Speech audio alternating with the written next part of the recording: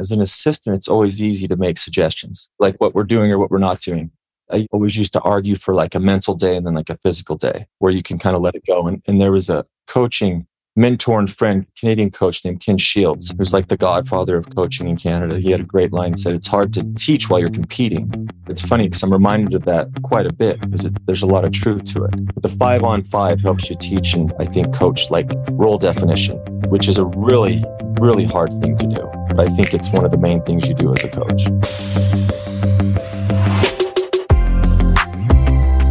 Hi, I'm Dan Krikorian. And I'm Patrick Carney. And welcome to Slapping Glass, exploring basketball's best ideas, strategies, and coaches from around the world. Today, we're excited to welcome Utah Jazz assistant, as well as the head coach of Team USA for the 2022 AmeriCup, Alex Jensen. Coach Jensen is here today to discuss using 5-on-5 to teach, compete, and establish roles.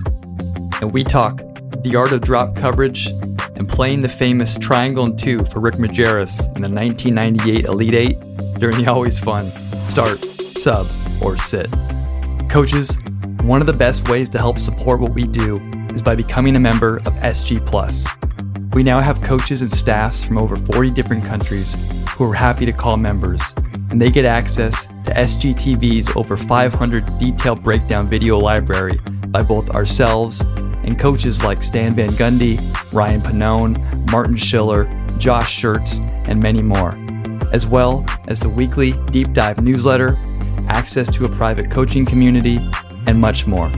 For more information, email us at info@slappingglass.com or visit slappingglass.com to sign up today. And now, please enjoy our conversation with Coach Alex Jensen. Coach, we want to jump right in with you with some on-the-court stuff. You just got done coaching Team USA, AmeriCup, heading into camp with the Utah Jazz. And some of the discussions we've been having with coaches all summer and as we get to preseason is just the ins and outs of using 5-on-5 in practice to teach, to build, to grow all the concepts and whatnot that you want with your team. And it sounds simple on its face, but there's so many different ways to go about it and to use it and to do it. And so just to start, we'll kind of be broad here in the beginning, but how have you viewed using 5-on-5 as either a teaching or competitive tool at your level? First of all, it's kind of a discussion I've had with fellow coaches. I don't think we do it enough. The NBA schedule is such that you're traveling or playing almost every day. So, you're always hesitant, afraid of injuries and whatnot. But I think we were talking about it as a staff leading into camp, before you get there, one-on-one, two-on, building up to the 5-on-5. And the other thing that sticks out to me is guys, and I think it's kind of the plague with basketball from age 12 to the NBA, is guys, they don't just play anymore. They get a workout coach, they get 2 or 3 coaches, 1 player, lots of cones and pads. And it's always interesting, either my conversations with players I've coached, is just 5-on-5, learning how to play with other guys. It's amazing how, just because, through their workouts and stuff, they have a good mindset of what they want to do. But 5-on-5 gets you, whether you're playing with, in my world, Mike Conley or Donovan Mitchell or whoever it is, how to play with those other guys. So, Coach, I guess just diving in on that then, both your experience with Team USA, where you're trying to formulate a team quickly and put them into concepts quickly to have them learn how to play, or come up into training camp where you have limited time to do that. How have you viewed trying to get those guys to play through 5-on-5 quickly? The AmeriCup was an incredibly rewarding experience. And I always say that the national team stuff is the last pure form of basketball left. The best thing about that was Coach Jim Boylan, who's coaching the other USA team for qualifying games. I had a week of practice before we went down to Brazil, and then we had group play. So I had more time. He had less than a week, then you have 2 games that you need to win. And what you end up doing is you simplify quite a bit. He always talked about, we joined his meetings when he's talking to his staff and the players and just the conversations, we got to simplify it, right? Which I think is a great way for us starting the season in the camp with the Jazz. Just simplify it. Have your handful of things, your non-negotiables, your absolutes that you just pound home. So then you have a strong base, and then you can, as time goes on, you can, expand what you're trying to teach, but whatever value you want. And I remember Coach Boylan talked about, in FIBA, it's their game. It's not our game. It's their game. And I remember telling our guys that, listen, when we go down there, everybody wants us to lose. FIBA wants us to lose. The refs want us to lose. Not saying they're going to cheat, but like we have to even more so buy into all this. But I think whatever it is, defense is the big thing. You got to have your absolutes, like the things that you coach every day, a base to start from. Coach, what were offensively and defensively the things that were your non-negotiables or your strong base that, we're going to put this in and we'll start to build off of that?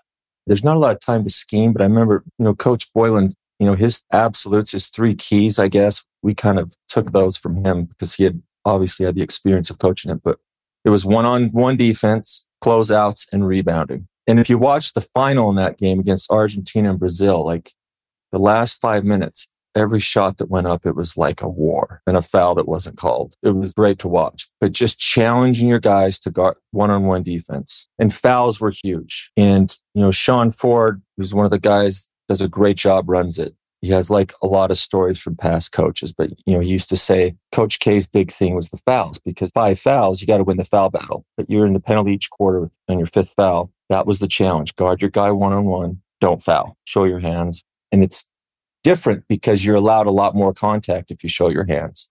But then the closeouts, which is kind of ties into the one-on-one defense, and then just rebound. Like I can remember my second year, I was coaching Rudy Gobert, and I was trying to tell him to block out. But in the NBA, he blocks out, he misses out on a lot of rebounds because it's above the rim. Remember, it dawned on me, we were watching clips before a game, and he's like, yeah, but if I block out, I don't get it. And it's like, and he had said it before. I was like, well, you're right. So I kind of said, well, take a step towards him and then go get it. And you increase your rebounding area. In this instance, in the America Cup, you've got to, it's not as quick of a game, but you've got to block out. You got to rebound. It's physical. They don't call it. And that was just a different thing for me and for our players. But those are the 3 things that we try to hit on every day. And it was funny because like when we lost to Mexico in the first game, just like in an NBA season or any other place I coached, like after a loss, you tend to get back to the basics, right? So like after we lost that, like film was, okay, one-on-one defense, closing out with a high hand, no threes, and then blocking out. Hitting on those 3 things. And when you then go to the practice, are you going to do one-on-one, 2-on-2s, or is it like, we'll just get to the 5-on-5, keep it simple, we'll let them play. But like, these are the things we're going to harp on throughout that 5-on-5. With my assistants, I kind of gave each of my assistants like one of those things, that was theirs. Like you can coach everybody on the team, nobody step on anybody's toes, but that's your thing. So they could have their point of emphasis on that. But I remember we were fortunate enough, like I said, to watch a couple of the other Team USA, Coach Boylan's practices, and they just drilled it and pounded it home. And so we did some of the same drills. I think that's a good way to put emphasis on it. So then when you play 5-on-5, we played a couple scrimmage games before. And then when we watched film, that's what we talked about, because it's so different and guys hear it. I think when you first hear it, like even when I was told, like, this is how the game's different, you hear it, but you think, okay, yeah, I got it. But that you don't. It's some of those things you have to go through to totally win, I guess. But yeah, we just pounded it at home. And that was my mistake too, because you kind of got away from those and tried to do too much. As an assistant, it's always easy to point out, keep it simple, not do a lot of things, right? That when you're in charge, you tend to veer away. It's kind of a joke I have with a couple of my coworkers, like plays, right? That's like the fun part, get into all the trickery, but it all boils down to those basics, whether it's the America Cup or an NBA season. Keeping it simple. And then you mentioned Europe and the trickery, but a lot of the false motion, there are false actions that you see before like the primary actions. Now with that kind of keep it simple mindset, what are you talking with your guys, or how are you navigating kind of all this false motion and switching, not switching, or what's real, what's not? That was another thing Boylan hit on. And again, like it's great to learn from their experience, but like we're not switching off the ball, because a lot of these teams like Mexico, like their core group have been together for 10 years. Argentina, who's a really good team, same thing, right? They play together for 10 years and they know how to counter all that stuff. And you have guys that you've practiced together for a week, but just like you're chasing your guy. You're not like, that was the one thing on those off ball, like the actions, you're chasing your guy, you're getting locked, you're chasing. And then, which kind of helped because you weren't helping so much because the one-on-one defense was such a big part of it. Like you have your guy. So you don't have time to scheme like, okay, we're going to switch the curl, go under. Actually, it was a great learning experience for me because, in our meetings leading up to camp, we're talking about what we're going to switch and not, and what we're not going to switch. it's funny. Even the last game we played, guys are switching things that you kind of told them not to, but you got to pick and choose what you spend your time on, right? Like correcting, and they're really good at it, right? In the NBA, there's not a lot of, especially when you get deep in the playoffs, it's just matchups, one-on-one spacing. That's the beauty of the FIBA game. Like you have guys that know how to come off screens. The screen setting there is great because you don't get those you can use your hips and your butt and they don't call it, which is kind of nice in a way. Yeah, absolutely.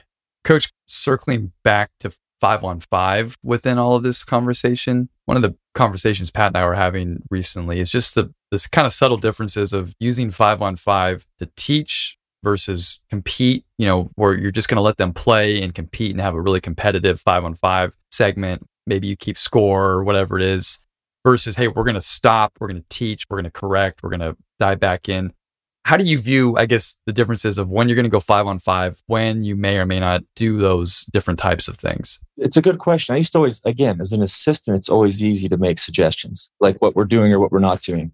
I always used to argue for like a mental day and then like a physical day where you can kind of let it go. And there was a coaching mentor and friend, Canadian coach named Ken Shields, who's like the godfather of coaching in Canada. He had a great line, said, it's hard to teach while you're competing. It's funny because I'm reminded of that quite a bit because there's a lot of truth to it. In the 5-on-5, I think on every level, because most of the guys in the America Cup, they kind of didn't have jobs necessarily. That's why they were available and playing in it. And, they're agents and they think that, if I score, it can help me maybe get a job. But the 5-on-5 helps you teach and I think coach like role definition, which is a really, really hard thing to do. But I think it's one of the main things you do as a coach, like how you fit into the team, what your role is. You hear the lines of, star in your role, and it's a hard thing at any level. Coach, when you decide to stop or interject in a 5-on-5 situation, either to teach or correct, whatever it is, how you and the staff thought about restarting the 5-on-5 so that they understood the point? Did you replay from that action that there was a mistake, or did you just start the whole drill over, or did you not stop it and prefer to teach, say, after the up and back or whatever happened? I mean, I guess how would you try to teach through it? When I was a D-League coach in Canton and went to the Cavaliers practice, they did a thing where they go 5-on-5 and they would start it with 20 minutes on the clock and it'd be a running clock. And the winners were whoever were up at the end of the 20 minutes or whoever got to 20 points first. Say one team would start with a free throw and you'd go 1, 2, 3 trips. And the other team would start with a free throw. And you could start, it's great because then you could start with a side out of bounds. And in FIBA, there's a lot of under out of bounds, like college. In the NBA, there's not a lot of them. But then there's kind of a natural stop where you and the assistants could make a point. I found that to be really good. And other than that, the lesson I learned is you didn't want to stop it unless it was, and you weren't calling a guy out, but unless it was one of those absolutes that you had. Sure. And I remember at a practice, Coach Boylan stopped. And it was great because Stockton had shot an early 3 and he handled it perfectly. He stopped it. And he talked about how, Stock, that's what we called him, how integral he'd been on Team USA in those qualifying games for the last few years. But we can't take that shot. It was great. It was short. It was sweet. You weren't calling anybody out. It was great to watch. Absolutely. And Coach, you've mentioned a couple of times, though, being a good assistant, and you were just a head coach over the summer and doing all this, and everything rests on your shoulders now, going back to your role as an assistant. Is there anything that you're taking back with you as a head coach now to try to become a better assistant in that fashion of when to interject, what to give your head coach, what to prioritize with all this stuff? Oh, for sure. I remember the D-League's the greatest. I still call it the D-League because it's the D-League to me. I'm not saying that by mistake instead of the G-League.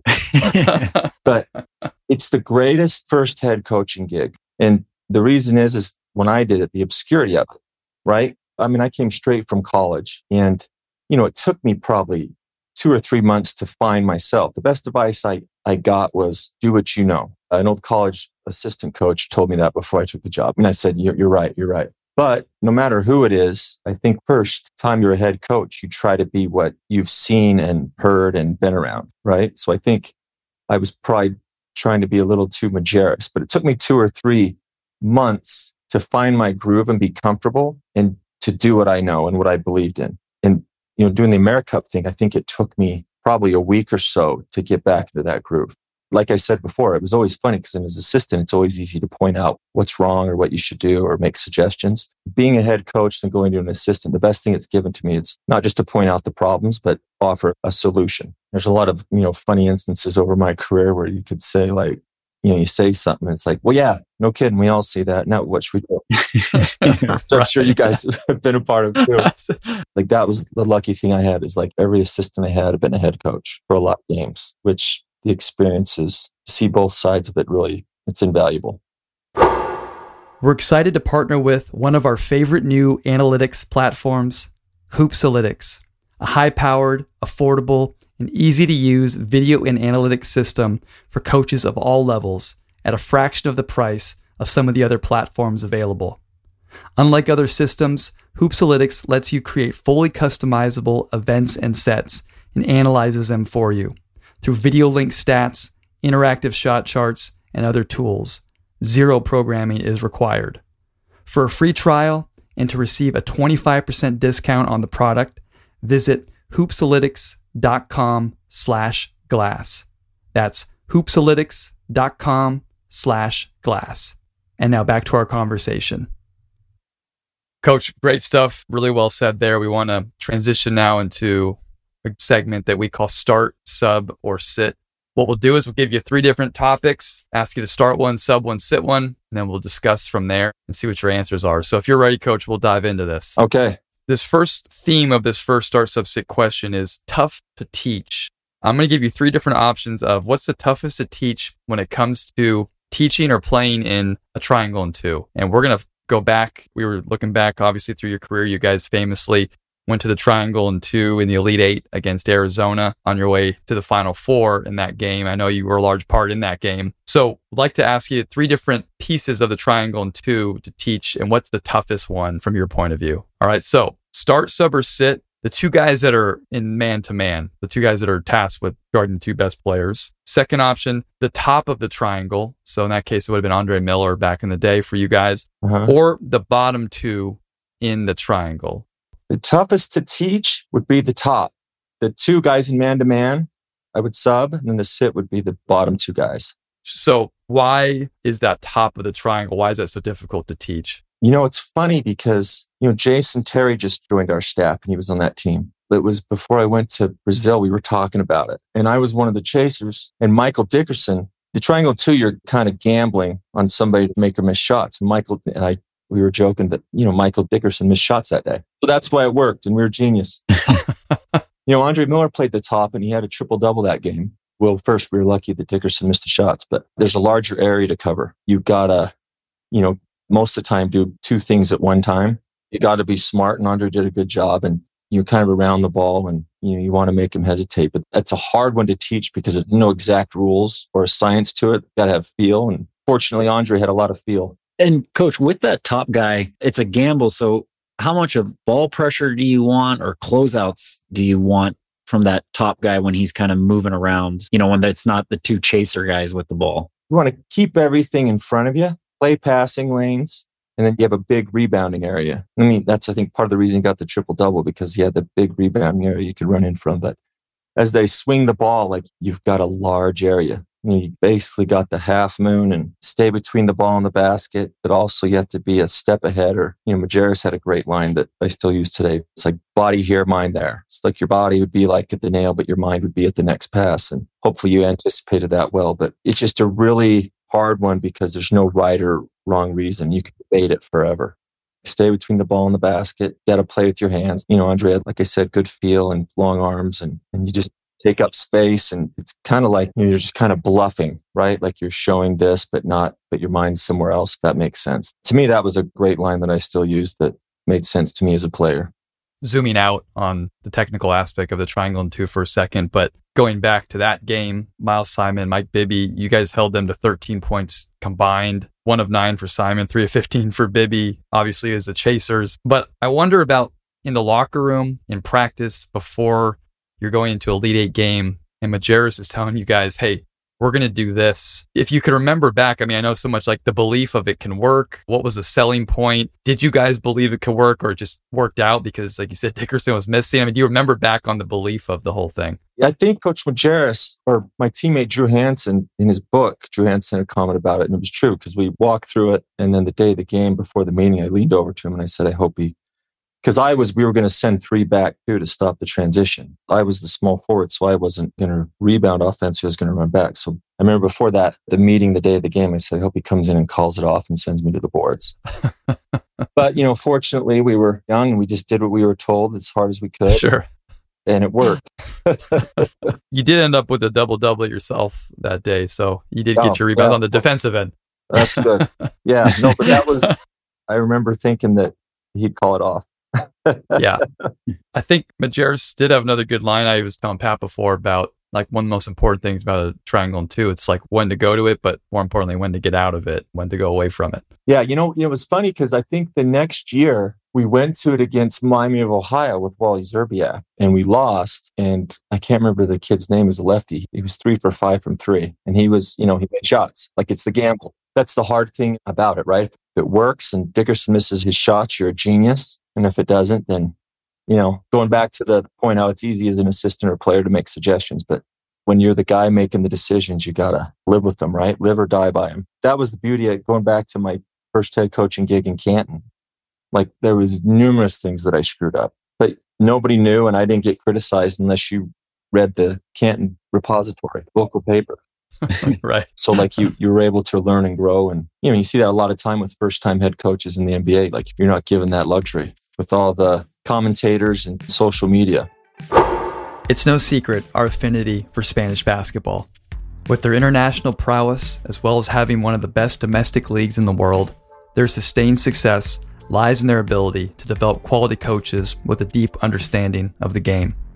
Now you can gain access into their coaching methods and philosophy with the International Basketball and Mentoring course from Sport Coach, a 6-month course dedicated to teaching Spanish tactics, player development, scouting, methodology, plus a monthly webinar hosted by us at Slapping Glass, all for under $100 a month. Moreover, upgrade your experience with small group mentoring from professional coaches with over 10 plus years in the ACB and European leagues. Act now as time is limited. The course begins December 5th. So visit sportcoach.es/en or sign up for our weekly newsletter at slappingglass.com for more information and to sign up today. All right, Coach. Our next one, this is called Overlooked Big Man Skills and the Drop Coverage. So as the big's dropping, the stabs or the swipes, his hand activity, the angle of his drop in containing the ball and covering the roller, and then the rim contest. What is a shot he should be contesting at the rim versus what is one we'll live with that, like that's in our favor and don't give up the offensive rebounding position. Okay, I will start with the stabs and swipes, sub the angle, and sit on the rim because like Rudy Gobert is elite at it, but that's because of who he is, not because we got him. With your start, what were you teaching with the hand activity or what were you emphasizing with your big as the ball handlers coming downhill? It was interesting. After the first day, the AmeriCup team, we were either going to switch it. We had Steven Zimmerman, who was great in a drop. And I think if he wouldn't have gotten foul trouble against Argentina, like it would have helped us. And then we had Zylan Cheatham, who was switching. But with the drop, after the first day, we got Al Horford clips and showed him because he's very good. Like we'll have a term that we use a lot is up to touch. So you're up far enough where it was a battle with Rudy a lot. Like, he knew he was good, but like just to be up to touch because you're still good enough where you could be there and still stay below the roller and not give up the rim. And plus it might buy the guard a second or put some hesitation into the ball handler's mind. But Al Horford's really good. He gets up there and he gets low and he has that stab, which buys time. And, like I always said, that the best way to attack the drop is just go right at him. But very few people do. Like with Rudy, the best thing to do is just go right at him and go right at the rim. And if you get it up on the rim, you might not score, but nobody's going to be blocking out your big rolling.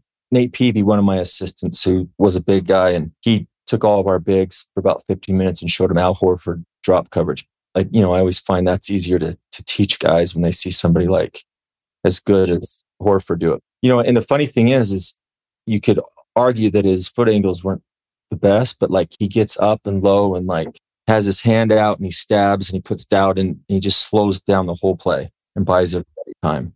And he's really good at it. Do you find maybe working with the bigs, is it a matter of just them being on balance when they're up there so they can kind of stab without conceding position? Or is it just more like a mindset? They're just not thinking about doing it. I think it's a combo. The important thing is like, I used to always tell the bigs I've coached, the guys coming off, you don't want to be going up into it, right? Like you can be there early. It makes it so much easier. So if you're there, so when he comes off the pick and roll, like you're retreating with the stab, that makes sense. Instead of, as he's coming off, your momentum's going forward, which, seems simple, but it's hard, especially if somebody's, sprinting to the screen. But one thing I learned a lot that I've done a bad job at, I think, teaching the last few years is Coach Boylan and other people call it steering, because the game's so physical in FIBA, like you want to impede the guy going to screen, which buys you time. Like you steer him and you can change the angle, slow him up. And that's a hard thing, but it's a one thing that Al Horford in Boston did a great job of last year, whether it was the big or any pick and roll. Coach, I'd love to just ask about the sub and the drop angle. And I know that's another difficult thing for a big to learn is the angle of the drop, maybe splitting two, or is it a personnel basis decision of like who's coming at you versus who's rolling? I guess maybe some of the teaching points with that angle. It kind of depends like on the coverage you're in. If you're like a no middle team and you push everything down, push, blue, whatever you term. But I remember when I was in Canton, I was around Mike Brown for about a month when he got the Cleveland job the second time. And it was great. In that month, I learned a ton. Like you always remember like his foot angles, say the pick and rolls in the middle, your foot angles, you wanted to, one of the assistants had said, there's kind of like that driving line to the baseline. He's like, no, to the sideline. So your foot, if that makes sense. So your foot angles kind of varying, not straight to the sideline, but more to the corner, but the sideline. So that prevents, if you're up to touch, that prevents the split. It was interesting because Al Horford would always get his outside hand and foot up, which is, it's hard to stab or use your inside hand, right? So his outside foot was up and if you were up on the pick and roll early enough, you could do that. But like when Rudy, I don't know if you've seen, like there've been a handful of times over the years, but when Rudy Gobert would be up with his outside hand, then he would do a 360 and then make a play at the rim. As he was stabbing, the guy would attack that outside hand and then he would literally do a 360, go to the rim and block it or affect it so they'd miss. So like that goes back to the importance of being up. I think more importantly than the foot angle is just being up there early so you're not coming at the guy as he's coming off the pick and roll. And then just a real specific secondary action that's, sometimes you see in the NBA or internationally is when a big is in drop and the guard say like starts to snake it. And then there's that, Gortat screen on the big that's dropped in. How do you plan or prepare for teams that are maybe trying to do that as that big is dropping? Hopefully your players are better than the other players. To be honest, right? Coach Majerus, so he had a lot of lines, but one of them that I always remember is he always used to say players win games. And it's really hard when they do it randomly. If it's in a particular play they have when they try to do it, maybe you can sniff it out and see that it's coming, but it's really hard to guard against, especially if you're in the drop. And that was the thing in FIBA. I'm surprised they don't do it more in FIBA because they allow more contact if you're going to do that, like Gortat screen. But the snake is, that's when we had Craig Sword, who was a really good defender on the snake, and hopefully they can get over there. Like Drew Holiday's probably the best in the world, right? Because he has the size and just keep coming, and then eventually you might have to switch it. But, it's funny because it's a hard thing to teach and a hard thing to guard against. Quinn Snyder, he had a great line that I always remember is like, as you do things, whether it's 5-on-5 or whatnot, like players will teach you. We've fallen into actions that players have just, I remember Joe Ingles and Gordon Hayward used to have this backdoor lob play. It was the one actually where he hurt his ankle in Boston. They ran it a little bit different, but they just came to that by themselves. And we'd get it once every 2 or 3 games. Gordon would get it done. It wasn't, we can't take credit for that, but they just kind of fell into it by themselves. Coach, you see it more in Europe, but teams that do drop, especially let's say someone like a big imposing, such as Rudy Gobert, they'll do like the Spanish pick and roll and try to just set that back screen also on the big. How do you try to then navigate that when you're going to be in drop and your big man also has to then try to fight over a back screen? We had a staff meeting a few days ago talking about that exact thing because Phoenix is really good at it. And you have Chris Paul who's really smart and he can tell their guys what to do. And you have Booker or somebody else setting that back screen. And in the AmeriCup, the way to handle is you just switch it. It's funny because you go back to the absolutes, how you don't want to switch a lot, but that's the best way to guard it. Because if you just switch everything, then it kind of takes them out of it. We were really good at that a couple of years ago, this Spain ball screen. And it all goes back to sniffing it out, one, but like talking. The guy guarding the guard who's setting the back screen or popping out for the three, he's got to scream his head off. Because usually we guard it where you'd call it out. You'd say Spain, and then the big would drop below the screen, and the guards would switch. Like the guy setting the back pick would guard in the back pick would take the ball, and the guy in the ball would peel off to the guy popping. But Phoenix is so good at it that you'd be late to the pop. There's a lot of debate, but I think, hopefully you're good enough where you can switch it. And that's one thing we said is, we've gone back and forth. And it also depends on your personnel. If you had Rudy at the rim, then, no rim, no threes, then it was fine if you gave up that pull-up. But then, depending on your personnel and your team, like you rather have that mismatch with your five on the point guard than getting all screwed up and giving up a layup or a wide open three, right, with a miscommunication. I remember the Clippers, they had Blake Griffin, DeAndre Jordan, and Chris Paul. They used to run that, I think it was 45. They'd run that tight. They'd run up high up the court and then set that tight. I don't think you're allowed to hook arms. And it was funny because we played them in the playoffs and we watched like 30 clips. I remember watching the Spurs, right? Force Chris Paul left because he's better going right, but he would just snake back and get to his right anyway. Or he'd force left, he'd switch with the 4 and the 5. Remember we watched the Spurs like guard it every which way, but eventually they just switched it. Yeah. Yeah. Remember, I vividly remember that. And I remember it was my scout for the playoffs and I was trying to take Quinn through it. And that's one of those things where there's a lot of good ideas and you talk about it, but that was the point I was trying to make. I said, but at the end of the day, the Spurs, and you just switch it. Yeah. And that's in the NBA. That's the thing. Like, it's funny when teams talk about like Golden State going small or even Boston playing small. Like it's 6'9", 6'8", 6'8", 6'7", 6'3". And there's 6'3" guys, Marcus Smart, that plays like he's 6'9", right? So like, so it's got to fit your personnel. But if you had an average of 6'7" across your 5 guys in the court, it's a lot easier to do that. Absolutely. Coach, you're off the start, sub, or sit hot seat. Thanks for playing that game with us. That was a lot of fun. No problem. Thank you. It's fun. Coach, we got one more closing question for you before we get you out of here. Thank you very much for your time today. This was really fun to talk to you. Yeah, no, it's awesome. Got my mind thinking. Making notes to remind myself. I'd forgotten a lot when I became a head coach again. Our last question for you that we ask all the guests is, what's the best investment that you've made in your career as a coach? The best investment I made was when I was playing in Europe, when Coach Majerus took the St. Louis job. I was starting to work on my Turkish passport. So, I would have got paid 3 times the amount of money and played half the minutes. And I really didn't want to start coaching. But I think I remember thinking that, if I was to ever coach, this would probably be the best situation to start. Because, one thing a lot of front office guys I know is that when they think about coach, they talk about pedigree, like where you learn the game. And I was fortunate enough to play for a great teacher of the game, and then coaching with him was like a totally different, but you also learn the game. And then the best line people had asked me about him was like, what the thing Coach Majerus did is he ruined the game of basketball for me, because I can't watch a game and enjoy it. I just watch a game and pick it apart. I can hear his lines coming to my mind. But that was making that decision. And, my first year I was a graduate student manager. And I think, especially in the NBA, a lot of guys skip those steps where you have to go learn. And, and I had great assistants. Porter Mosier was an assistant, Paul Biancardi. And you just somewhere where you can just go and watch and absorb. But that was the best investment I made, even though I didn't want to do it. I think I was still afraid to say no to the guy. That's why I decided to do it.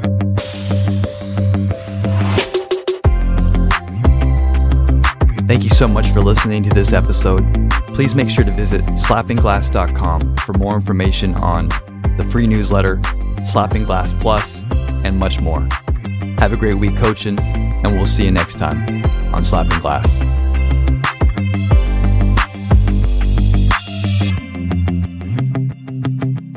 Do we have a name yet for this thing? I have like slapping backboard.